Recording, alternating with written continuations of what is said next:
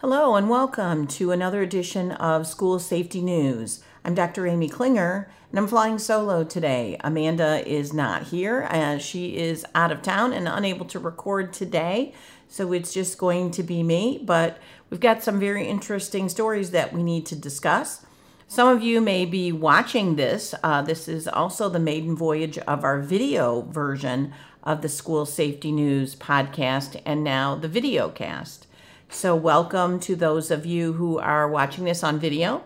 Those of you that are still involved in the podcast, we're happy that you're here and we hope you continue to subscribe and be involved as well.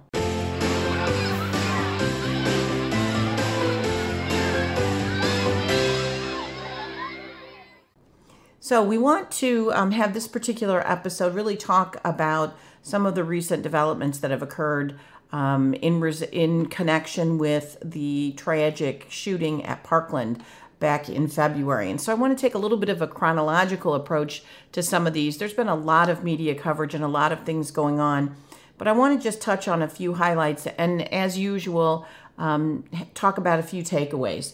So I want to start early in November. This is mid-November when one of the families who lost a child at Parkland announced that they were suing the FBI based on crucial evidence that could have prevented the shooting that was not handled correctly. They talk in particular about the fact that back in January, someone that knew the shooter called the FBI with the tip line with some very specific warnings. I know he's going to explode. He's going to slip into a school and start shooting the place up. So there were some very specific warnings that were mishandled. And so that really, or at least allegedly, were mishandled. And so that really, it was sort of the beginning of some recent events that have occurred. Then we transitioned to about a week or so later, again, this is in November, where there was an incident that occurred at the Broward County Sheriff's Office in the Broward County Jail with the shooter, Nikolas Cruz, being charged with additional crimes based on an incident that occurred. He was told by one of the sheriff deputies to stop dragging his sandals as he was walking in the jail. He responded by giving the officer the middle finger. The officer walked up to him and then Cruz struck him multiple times in the face. They ended up in a physical altercation. So additional charges have been filed. So, of course, that sort of happened at the same time that all of these new allegations and new lawsuits and the commission investigating has all been occurring. So, again, we clearly have an incident of somebody a very troubled, violent person being involved in this. They listed new charges: aggravated assault, battery, and the use of an electronic or chemical weapon against a law enforcement officer because of the taser that was involved. So that occurred. And then we move on to probably the most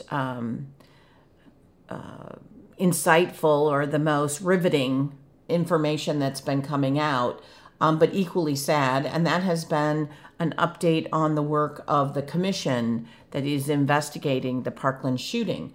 And back in the end of November, just before Thanksgiving, they had additional hearings and released some information. And I just kind of want to take a second and talk a little bit about some of the things that were discussed.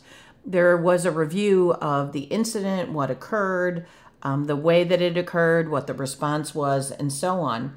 Clearly, there were issues that they discuss about the lack of response, on both part of law enforcement, but also on the part potentially of educators within the building. One of the things that was talked about was the lack of training for the school staff, both for active shooter situations and potentially for others. There was evidence presented that suggested that many of the staff members had directed students back towards the campus after the shooting, even when the code red had been called. And I'm quoting from what was told to the commission. It's a lack of training. They weren't drilled enough. They were not well trained on what to do. And we see that so often where there is this complete lack of training. And if there is any training, it's very heavily geared towards really specific response to an active shooter situation, not necessarily geared towards violence prevention or identifying individuals of concern, or even being able to respond to other incidents of violence that aren't a classic textbook active shooter situation. There also was discussion about the fact that other officers from Broward County Sheriff's Office had not had any active shooter training in the past year, and it had been almost 2 years before. There were issues with officers directing traffic instead of moving towards the school, and all different sorts of concerns that were raised. As a result, there's been a number of things that are beginning to happen to hold individuals accountable for this. And I think this is what's becoming particularly both interesting and sad, is this process of examining what occurred, why it occurred, what could have been done differently, what are the lessons that can be learned, and then perhaps what has not happened in the past, holding individuals accountable for what occurred or did not occur. And so there have been a number of resignations and reassignments that occurred.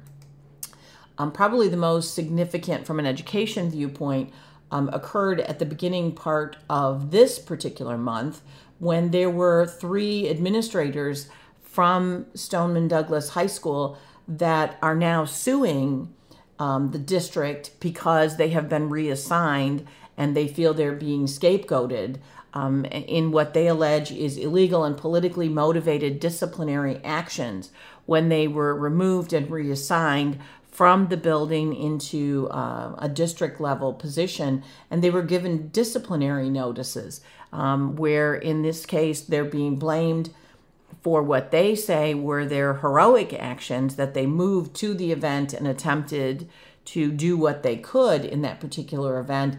And so there's a lot of allegations about the scapegoating and so on, but there has been a lot of pressure on the school board to hold employees accountable. They started out by firing 2 security monitors, but have not really looked at people in leadership positions. And as a result of this commission examination that occurred in a few weeks before, they really have looked at the warning signs that were ignored from the killer, the fact that gates were unlocked and unmanned, that the emergency lockdown was not appropriately enacted and responded to. They were unable to create safe spaces in classrooms to shelter kids. Bathrooms were locked so that students were not able to find a place to hide. And so there are allegations of this ineffective leadership, both on the part of the school as well as the Broward County Sheriff's Office. In addition, there's also some issues where that really sort of point to that. The district did not have a policy about locking gates or bathroom doors.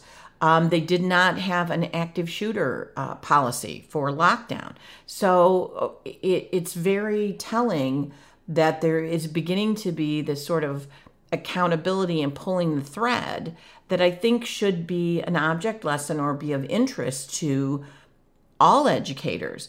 As we sit in our schools and we have school leaders who are not necessarily taking this seriously, or not necessarily looking at what can we do better, this sort of denial that this would ever occur, which clearly, that's a human nature trait. But we have to be able to acknowledge that there is the potential for violence in schools, not just active shooter, but other kinds. We have to be able to acknowledge that we need to be investigating and looking at threats, and really start to look at the lessons that can be learned here from Parkland. So I think it's very interesting to kind of see. And it's, to be honest, very, very tragic as well, because as you look at this particular incident with the administrators, there were, as a result of these moves for these 3 administrators, there were a lot of protests from parents and teachers and people that were protesting on behalf of these administrators in support of them. But yet, on the other hand, we sort of pull the thread and we see that there were a lot of failings It was 3 minutes after the shooting started before a lockdown was even called. There were monitoring of security cameras, but not necessarily response. Lots of different things happening. And at the same time, you have this movement to support or try to shore up the administrators and the folks in leadership positions. You also have the demands, justifiably so, of the families to know what happened and what were the failures and who is going to be held accountable for the failures that resulted in the death of their children.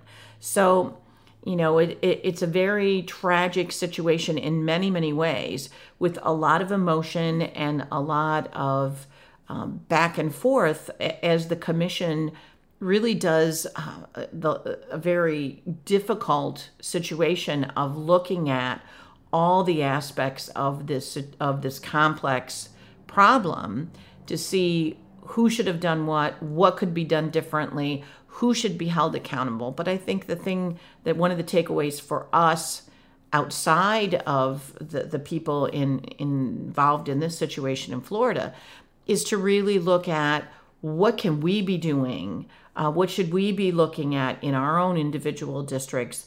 Do we have these policies? Are we implementing them? And the big takeaway that you're going to see, I believe, over and over and over, is this lack of training.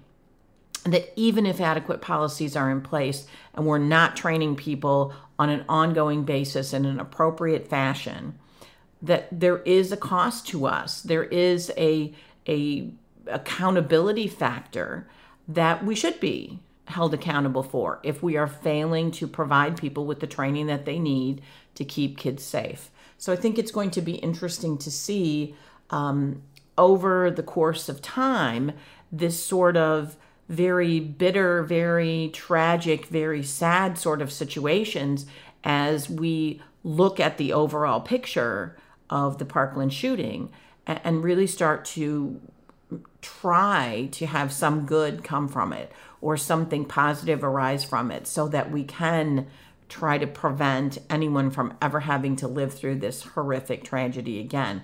So as we move through the School Safety News podcast this year, we'll be touching on this again because I think it really is a situation very different perhaps than past school shootings, where there will be accountability and where there will be a very thorough examination of what people knew and why they didn't respond in a way that would have potentially saved lives. So that's our particular emphasis this week on the School Safety News. If you are interested in staying up to date on the field of school safety, we have 2 podcasts and video casts for you. This one is our more serious one where we talk about the news of the week. We also have the School Safety Free Period, which is a little more informal, a little more lighthearted, where we sort of talk about some of the lighter side of things, some of the absurd and kind of ridiculous things. Again, coming at this from the perspective of not only looking at what occurred, but also looking at what are the takeaways. What can we learn from this as educators, and how can we apply that to our schools? So you can get those podcasts anywhere that you normally do, iTunes, Stitcher, a variety of places. You can also download them directly from our website, eschoolsafety.org. Our video podcasts you can get from our website as well as on our YouTube channel. So this is a new kind of initiative we're experimenting with a bit, but we think it's important to really be able to get this information out and have some discussions on this really critical topic.